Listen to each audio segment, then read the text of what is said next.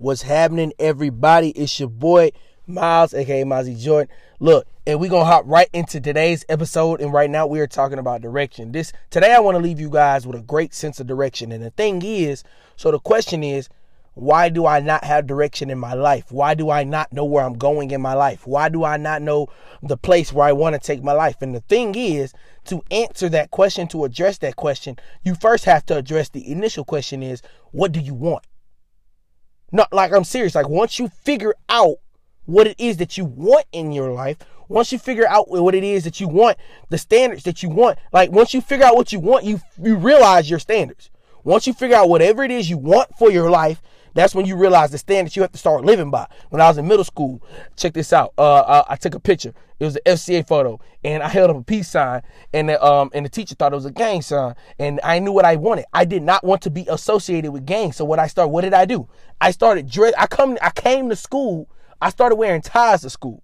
Started wearing ties, button up, and just looking spiffy as all get out because I knew what I wanted. I did not want to be associated with gangs. Thing is, it's a peace sign. But the thing is, probably due to the color of my skin, do whatever clothes I wore. I don't know, whatever that was. I don't know what his frustration was. But I knew what I wanted, and I did not want to be labeled as a gang member. So I did what I had to do. Here's the thing. If you don't know what you want, then you don't know what you have to do.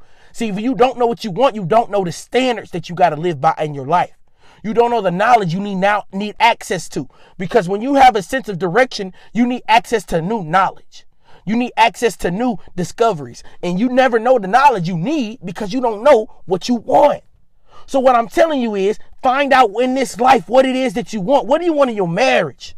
Like, what do you want in your relationships? What do you want for your school? What do you want for your career? Like, what do you want in 5 years? What do you want in 10 years? What do you want in 15 years? Like, do you want financial success? Like, do you want health success? If you need health success, then you need to start putting the standards it is to have health success. One of the perfect standards of health success is working out. And so that's what I'm saying. Once you start understanding what you want in your life, it gives you a sense of direction. We look at Daniel chapter 6. You look at Daniel when he was in the lion's den. Before Daniel even went to the lion's den, Daniel, he served the king in the kingdom. And the way that Daniel served proved, you could see through the way that he served what he wanted. It said Daniel, he served in such a great manner that the people, the satraps, the administrators, and everybody else in the kingdom, they tried to find something wrong with Dan. But the thing is, they couldn't find nothing wrong with Dan because Dan lived a certain lifestyle. Why did Dan live a certain lifestyle? Because Daniel knew what he wanted. Daniel knew that he wanted to honor God in all that he did. It even said, if you go check it out, read the book for yourself. It said in Daniel chapter 6 that they tried to find so much dirt on Daniel, but they couldn't find anything. And that's what it is, guys. You got to want something so bad that when when they look in your life is surrounded with what you want. Daniel's life was surrounded by wanting to glorify God. So that's exactly what his life was surrounded with. See, whatever it is that you want in your life, you got to start surrounding yourself with that. You got to start surrounding yourself in those standards. Drown yourself in those standards. See, look, check this out. You got these fishermen on this boat, right? So you heard like a story, the Bible story, when God stepped in the boat and they went out to sea.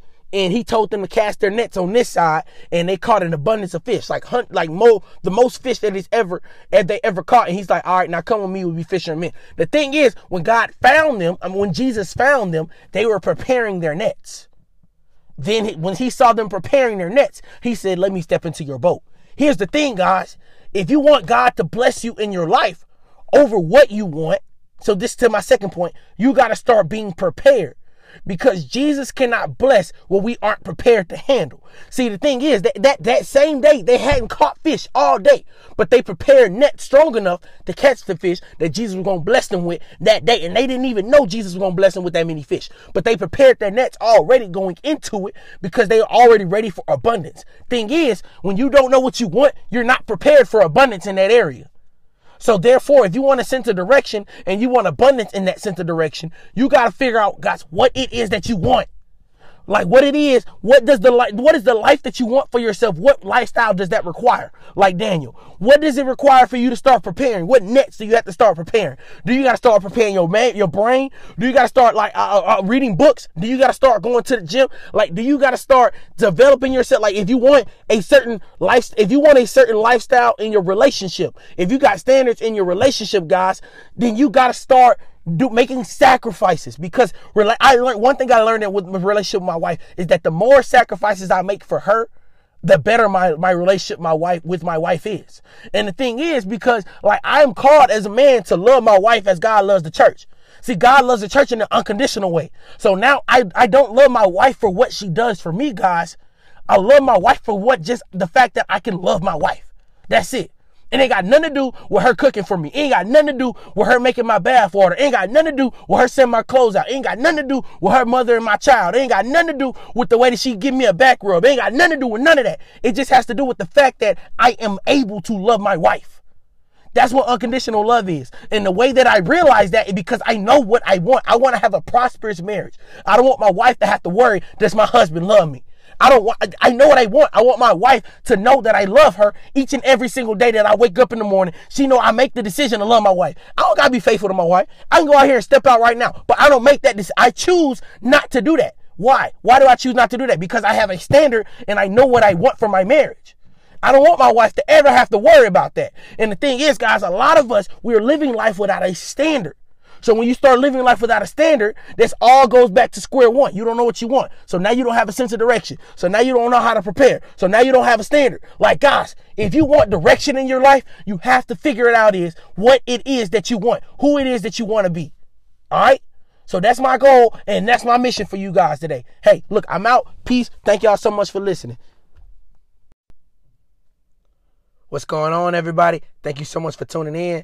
Look, we're going to hop right into today's episode. Today is how to have faith in the force, and it's coming out of verse 2 Corinthians 9:6. And it says this: remember this, whoever sows sparingly will also reap sparingly. Whoever sows generously will also reap generously. And the thing is, guys, we're going to come right off of that.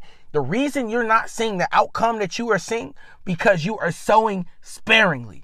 And like a lot of times you think, okay, I've given my all. I've invested everything I have. I've given 110%. But the thing is, it's not just giving 110% in one season. It's giving 110% in every season. When you got to grow an oak tree, I don't grow oak trees overnight. So the thing is, if you want an oak tree outcome, but you right now, you have a work ethic and a time investment of a simple daisy, then you ain't going to have an oak tree outcome because the time invested is not oak tree related. The work invested is not oak tree related. So what I'm saying is, guys, whenever you want to reap generously, you got to start sowing generously. And sowing doesn't mean just not only your work ethic and not only your time, also your attention. Like, what are you giving attention to?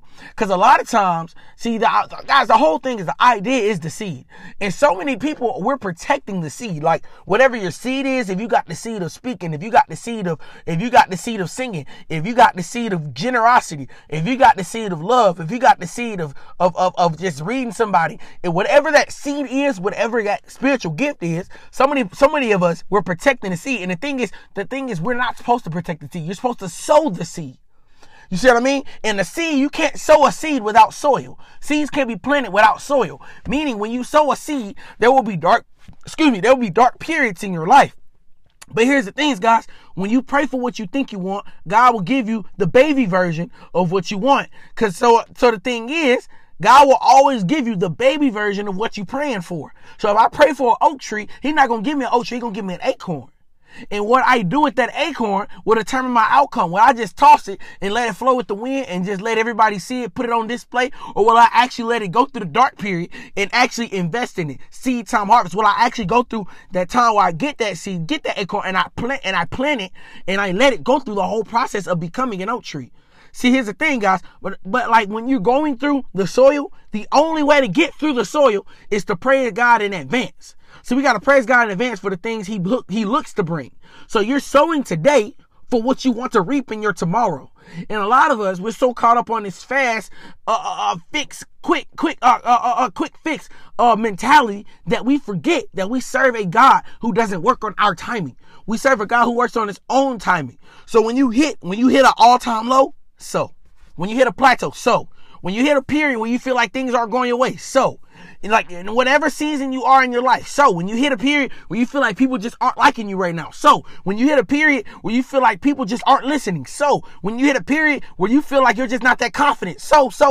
Like it doesn't matter. Whatever season you are in your life, which the best thing you can do is serve that season. And the thing is, so many people hate a harvest because they aren't farmers. When you're a farmer, like literally reaping means it's time to work. So when it's time to reap from your harvest, you got to go out there and you got to actually go out there and pull from your harvest. And so people look at the reaping process like, dang, I am this now. Yeah, I have all of this, but now they're saying this requires work. See, thing is, so many, and not only can reaping require work, but sowing requires work, because sowing can get you dirty. And a lot of people they not down to get dirty. And the thing is, like, so you blame God for not doing what he said, but you're responsible for not sowing what you said. So like we can't, at the end of the day, you can't argue with God with anything about anything that you're not sowing. So once you get in a position to sow what you're supposed to sow and be a good steward over what you're supposed to sow, that's when you're in position to start saying, okay, God, what do you want from me? What do you have for me? What's the access you want me to have? What type of availability do you want me to have? What type of room are you making for me right now? What type of space are my gifts creating right now? And the thing is, you can never get in that position if you are not doing your part, if you are not sowing what you're supposed to sow, if you're not holding your end of the bargain, guys. And the thing is, like I said, it's not quick. This isn't quick. This isn't a quick fix. Oak trees don't happen overnight. This ain't just something that you can microwave. If you want something for God, it takes time. Seed time, harvest. So once you go through that time period, that's when you will reap that harvest. But the thing is, the harvest will never come if you never invest, if you never sow your seed. That's all I got for you guys. Thank you so much. Peace.